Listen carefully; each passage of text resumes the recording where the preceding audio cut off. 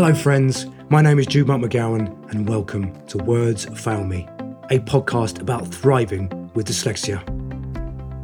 This podcast was funded by the National Lottery Community Fund and EPIC Projects, or the Ecumenical Project for International Cooperation, who are a US-based non-profit organisation. Go to their website, epicprojects.org. My guest today is Jack Churchill. He is the CEO and co-founder of the assistive technology supplier Scanning Pens. He is also the chair of the Global Special Interest Group for the British Assistive Technology Association, or the BATA. Jack and his university friend Toby Sutton started Scanning Pens back in 2003. Jack's mission is to make sure both adults and children across the world within the neurodivergent community have the necessary tools to read confidently. They are committed to finding new ways to help those with neurodiversity work and learn with confidence. As always, this is a podcast to support the brilliant work of the Dyslexia Foundation. Their mission is to unlock the full potential of dyslexic people so that they can succeed and contribute fully to society.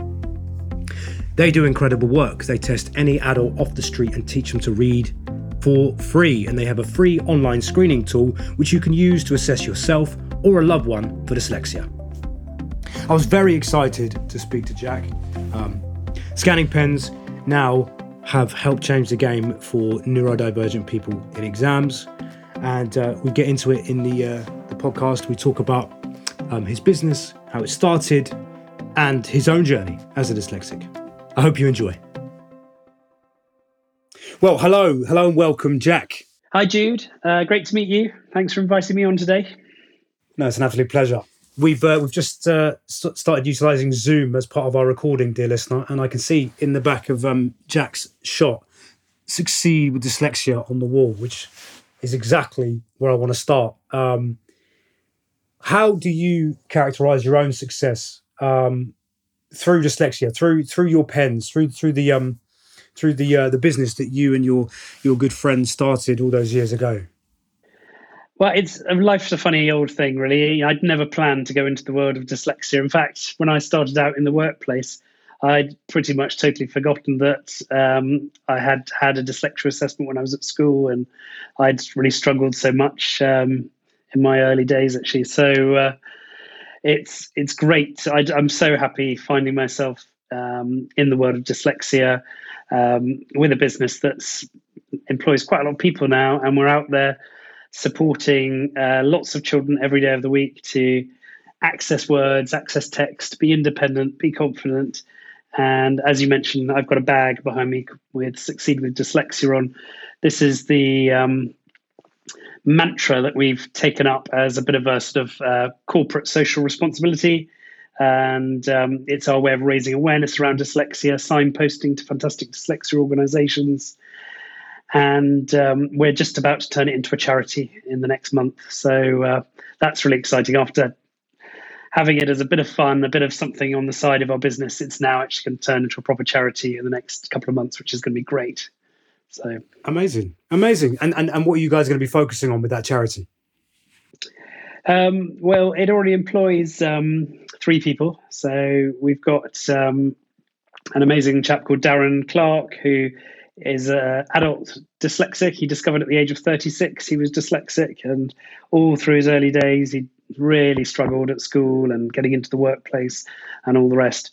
Anyway, we met up with Darren at the end of last year, and he kindly agreed to come and be the face of Succeed with Dyslexia. And I couldn't have found a better person for that role, really, because he is absolutely fantastic. So Succeed with Dyslexia runs a number of campaigns throughout the year. The first one is happening in March, and it's all around DEAR for dyslexia. So there's something you might have heard about in school called DEAR time, or DEAR, which is drop everything and read. So we've put a bit of a twist on it as far as dyslexia and supporting those people who might be less able to access printed materials. So DEAR time is really, in schools, they take 20 minutes and everyone in the school, including the teachers, drop everything and they read for 20 minutes. And it's to try and encourage that kind of reading for fun, reading for enjoyment, reading for pleasure. And some schools also encourage the kids to go home and do 20 minutes in the evening. And, if you do 40 minutes of reading a day, it's going to help your vocabulary, help your word development hugely, as opposed to reading 2 minutes a day. So it's dramatic, the amount of progress you're going to make. And it will help you with your education. So anyway, so we've got this Dear for Dyslexia, which is a bit of a twist on Dear Time and Dear, which is mainly in schools around supporting primary and some early secondary age children to get more into reading and find that love of books. Sometimes it's just that one novel that gets you into reading and gets that excitement. We will then in April have a dyslexia learning festival, which will be something all around, helping people to find out new strategies for reading and learning. So that's something we run straight after the Dear for Dyslexia. And then in October, we do Go Red for Dyslexia, which is a big campaign all around raising greater awareness around dyslexia. We saw this happening in Australia and in the States. A couple of parent groups were, during Dyslexia Awareness Month, deciding to, what can we do to raise greater awareness, reduce stigma around dyslexia, find more people who perhaps might be dyslexic and get them assessed and help them on their journey to, I guess, strategies, solutions. So we basically joined the dots together and try and make the whole world go red in early October. And actually it continues for the rest of the month as well. In the UK, it's really just 1 week, but the rest of the world does a whole month of dyslexia awareness. So we are quite excited by that. So those are the main campaigns that Succeed does. We do also have a news video that gets put out once a month. We've got blogs that go out every day. And the website is succeedwithdyslexia.org. And we're on social medias as well. Quite a big presence on TikTok now. We've just hit the 10,000 follower mark, which I don't know. I can't pretend. I'm 46 years old and I do not spend much time on TikTok, I'm afraid. But I hear it's a lot of fun. I'm sure you do, Jude.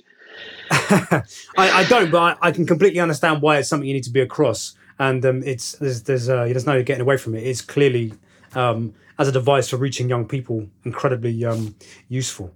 Let's talk about your own journey with reading. Then, was there, as you say, a particular novel or a book that you turned the corner on reading with? I don't remember there being. I've always. My dyslexia really is. I'm just really slow at reading. So right, okay. Yeah. Even today, I still find reading quite arduous, and I look for strategies like text to speech, and or I encourage my colleagues to write me very short emails because then they'll get a much quicker response than if they send me 4 pages. Yes. But I do love books. The times I get into a good book, I can absolutely be taken away and lost in a book for quite some time. And particularly for young people, it's so important to get into reading and to enjoy it because it should be fun. Absolutely is. I mean, my reading mainly was done through audiobooks, consuming audiobooks when I was young, because obviously as an actor, stories and storytelling is something that has always fascinated me. And my ability to understand quite complex stories was above my reading age, but obviously my actual reading age at the time was considerably lower. So I completely understand. And also the love of performance I have as well. When you've got great actors reading audiobooks, it really helps people. So when was it in school that you had that test to test you for dyslexia? Yeah, so I was 14 years old. I was a bit kind of distracted and perhaps very slightly disruptive. I wouldn't say very disruptive, but that's common. I just and I was always. It was in the day and age where you probably wouldn't remember this, but for me, there were still lists on the door when you came into a classroom, and it would give you the results of last week's work, and I would very often feature very close to the bottom of that list. So I wasn't doing terribly well academically, and I think the school suggested I went off for a dyslexia assessment. And in fact, I found the dyslexia assessment the other day, and I'm quite keen to find an educational psychologist to go through it with me and tell me what I can be doing better, because apparently it's still very valid. These things don't necessarily expire. It's still, Yeah. even though I did it 30 something years ago, it's still a relevant piece of work. But yeah, the help I got was I got more support at school. I got extra time in my exams, and these kind of little things just really helped level the playing field. And this is what I'm really passionate about today, is supporting young children, particularly with exams, to access those exam papers. Because if you can't read some of those words on that question paper, you can't answer it. And you're not being tested on your English reading ability in these exams. You're being tested on your knowledge of geography, physics, maths. And if you get to a word like physiology or, I don't know, chemistry or whatever it is, and you stumble on that and can't decode it, you can't move on. So the pen scanners we supply just allow someone to run over those words, hear them aloud, validate them. Often they're just validating those words. They know what they are. They're just being given that reassurance that it is that word that they've read. Because even just one or two words off target can really be the difference between a pass and a fail. Absolutely. Let's get into that. So let's get into your pens, the history of the business, and then also, of course, their functionality, how they work, how listeners could potentially get hold of one. It was probably about 17 years ago now. I came across an Israeli company who made pen scanners. They were called Wizcom Technologies. They're not really around anymore, but they developed a pen scanner that had a camera on the front, a screen, and a speaker, and you can plug headphones in, and you run the pen over words, and it reads aloud to you. We sold that product for many years. It was quite a hard sale because the pen was a bit clunky and the voice was a bit slow. And we knew that if we could get faster, more accurate, better quality voices as well, we could have a real killer product, a standalone product that could really make a difference to people on their, reading on their own, as it were. So we approached a Swedish company about 7 years ago now, and they'd never made reading pens before. And we said to them, look, you've got some great tech. Could you adapt it for us? And we want various different variety of pen. We want one for exams, which doesn't store anything, doesn't have a dictionary. We want another one for everyday use called the Reader Pen, which will have a dictionary, have storage, have a voice recorder, all those extra bits that you kind of want if you're a student and studying. And then we want another pen, which is a translator pen for translating. Anyway, we've had a fantastic collaboration with them over the last 7 years. We've worked with them to create these great products, and our business has totally changed. We've gone from being just two of us, and a business that was bumping along, to we've now got 120 employees based in 5 countries, and a really exciting business that is genuinely changing lives of people who use our tech every day of the week. So it's very proud for us that we finally made it. Both my business partner Toby's wife and my wife both said to us along the way, guys, come on, you've got kids now. You need to just grow up, go and get a proper job, stop messing around. We need to bring money in. And we were like, no, we know there's something in this pen scanner business. We know there's something in the simplicity. You don't need Wi-Fi. You can just scan over words, hear them aloud. And so the big breakthrough came for us with the new technologies I've just mentioned, plus getting approval from the exam boards that our pens could be used in any exam in the UK without accommodations. So that means any child That was 2014, wasn't it? 2014, yeah. Big. It was a game changer for us. Oh, would have been a massive game changer for me, certainly in my exams. I was obviously fortunate to get longer time in exams and a computer and longer time for coursework. But even so, it was it was tough. It was tough, and I'm sure had I one of your pens in my exams way back in 2006, it would have helped me enormously. You're kind, Jude. The thing for these schools has been that they have so many children who struggle with reading, and it might be that they've got low literacy, or they've got dyslexia, or that they have got English as an additional language. If you're a Polish kid and you've come to the UK and you're expected to take a GCSE, a year or so after arriving, you might have very good spoken English, but your reading of English might be a different story. Yeah, So, totally. The pens just allow that person to be back in the main exam hall, scanning on their own, being independent, not being put in a separate room with a human reader. And that's what the exam board wanted. They said to us, we're going to allow these pens for two reasons. One, the schools can't cope. We're getting so many schools complaining they don't have enough rooms, they don't have enough human readers. And the second reason was they said these kids are going to go into the workplace soon. We need to have them working independently. We can't have them just still relying on humans at the age of 17, 18, 19, 20. They need to have independent strategies. And I would never profess that our technology is for everybody. There's definitely children out there who need human readers to help them with their exams. But if you, as a school, can get more of those children back into the main exam hall, managing on their own, then it's good for the child and it's good for the school as well. Of course it is. Well, that sort of brings me to something I wanted to raise with you. You would have seen quite recently, Robin Walker, the MP, said that pupils don't need a different approach to reading.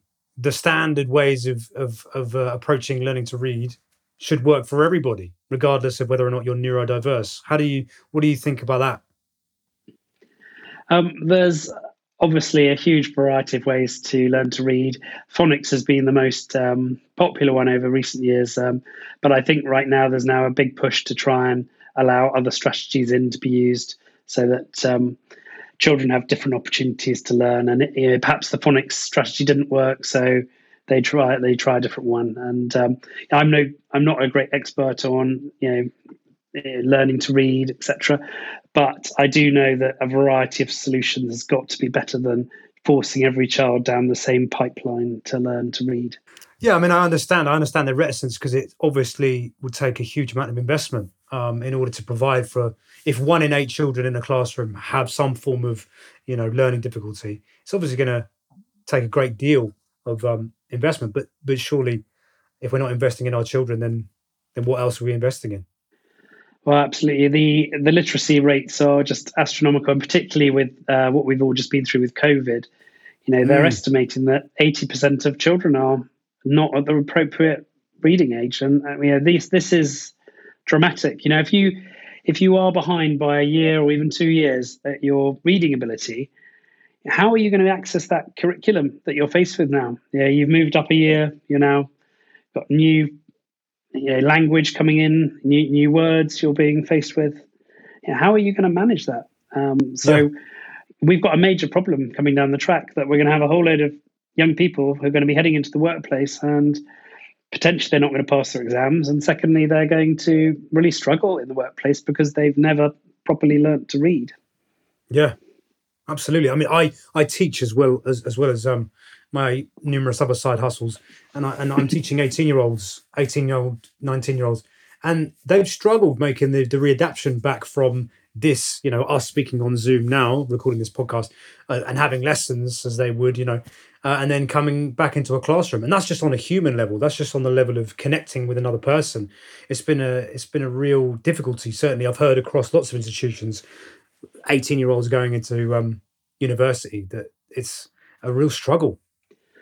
No, definitely. And, I guess we just wish them all the best. But, it has been a real...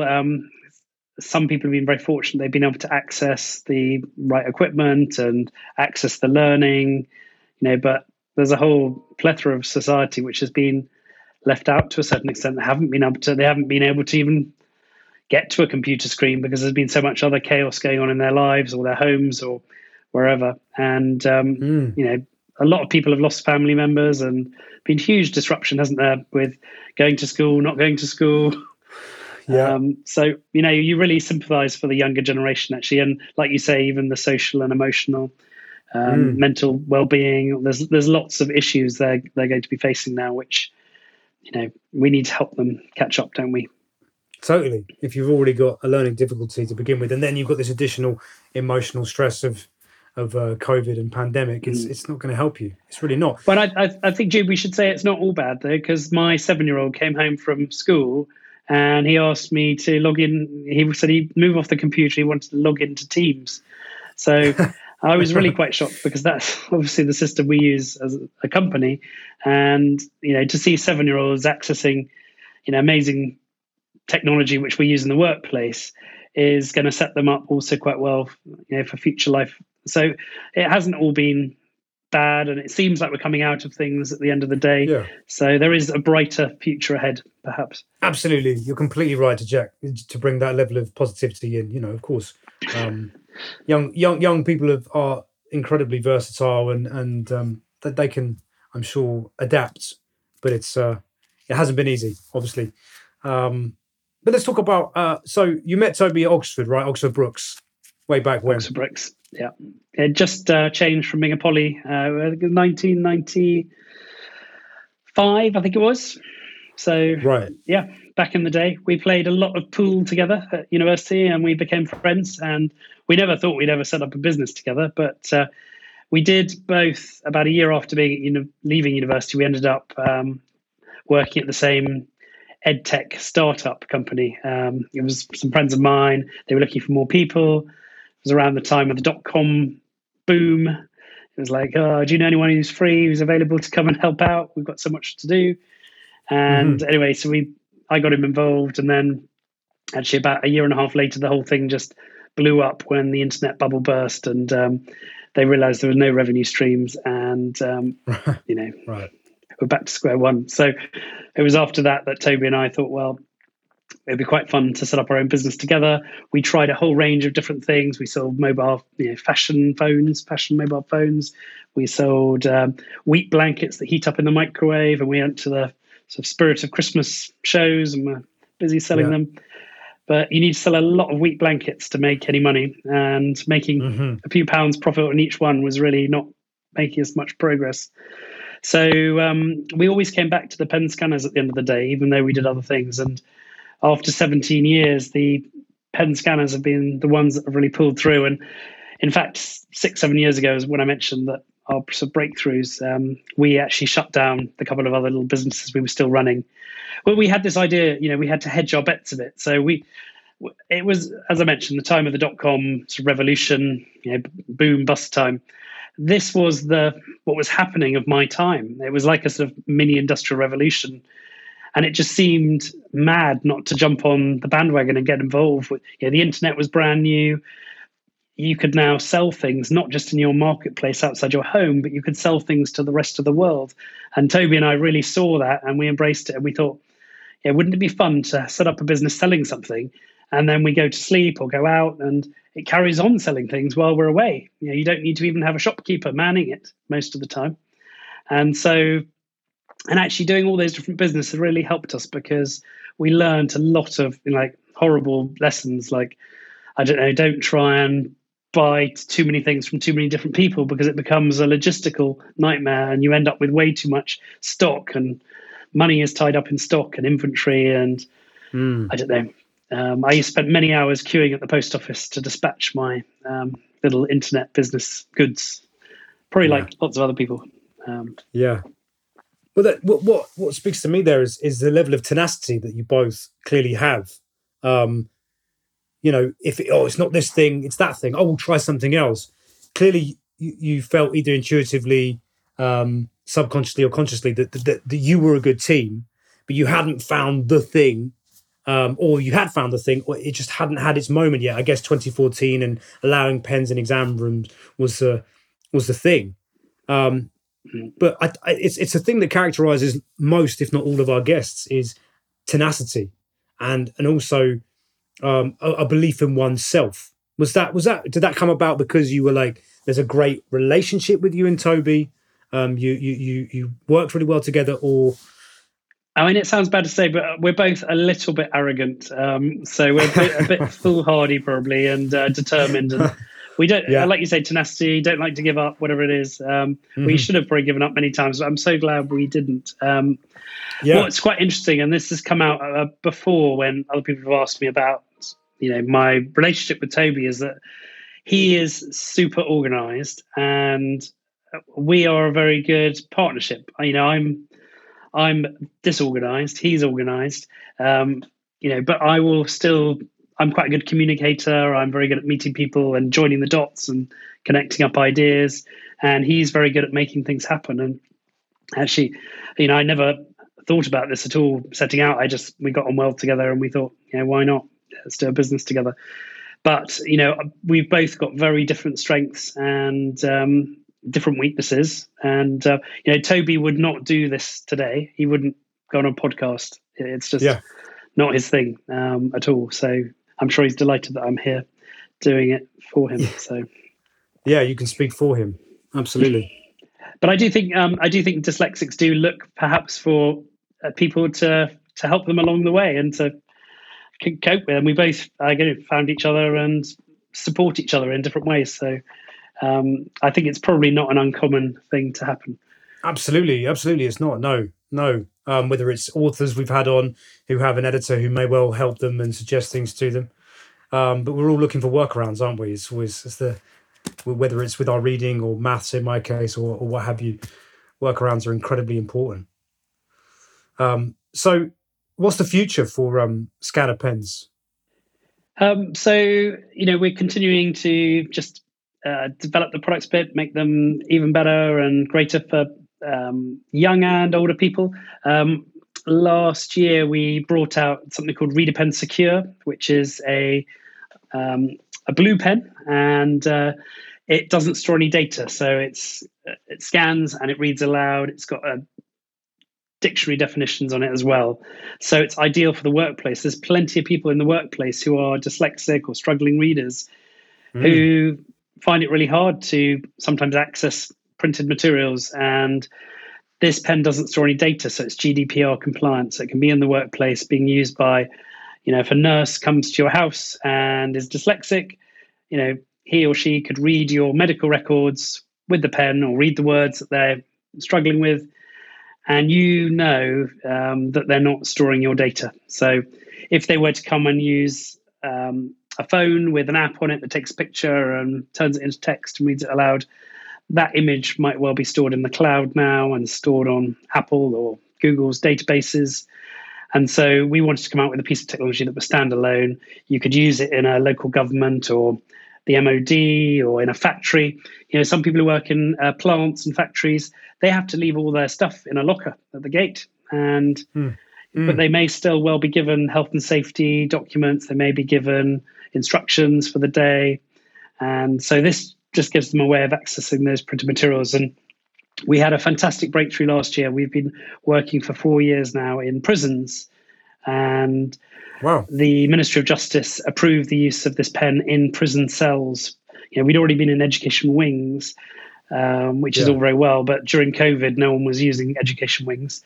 So we really pushed hard, and they allowed the pens to be used in prison cells. So now there's 100,000 people in UK prisons, 50,000 of which have got low literacy. And so some of those inmates now are using our technology to be able to read on their own during the 90% of the day when they're locked away. And it could be reading for pleasure, it could be reading for study, it could be reading letters that have come through from their lawyers or their family.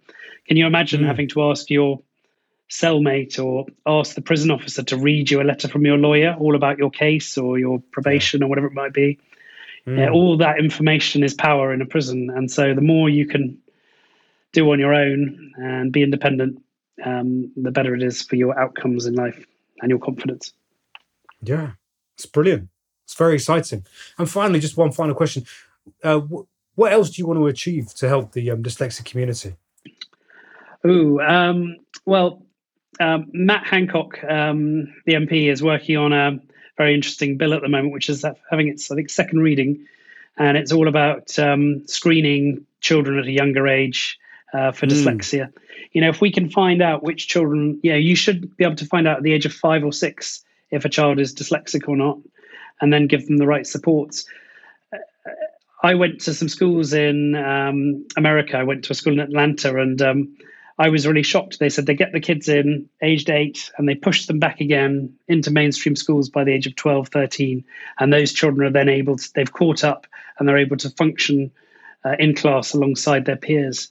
And I think if we can catch more children at a younger age and get them the right help, the right extra tuition, extra assistive technology to help them on their way, then this is going to get them to their secondary school in fine fettle so that they'll be able to work alongside their peers, get the exam results they deserve, and get into the jobs that they really should get in life. So I'm quite excited with what Matt's doing.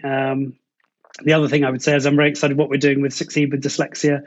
You know, it's we're really trying to just get more awareness and get more people involved and get more businesses. Last month I went to Plymouth, had a citywide neurodiversity event, which is the first ever citywide neurodiversity forum where people from all different companies could come together and share knowledge, best practice. It might be about supporting people into work. It might be supporting people in work. And I think things like that, where big businesses are getting together with smaller businesses and collaborating and sharing, I think is a really positive thing. And I'd like to see more cities do that. Yeah, absolutely. Absolutely. Well, Jack, thank you so much for giving us your time. We really appreciate that. And good luck. Good luck moving forward. No, thank you so much for inviting me again. It's been a very interesting hour. So many thanks.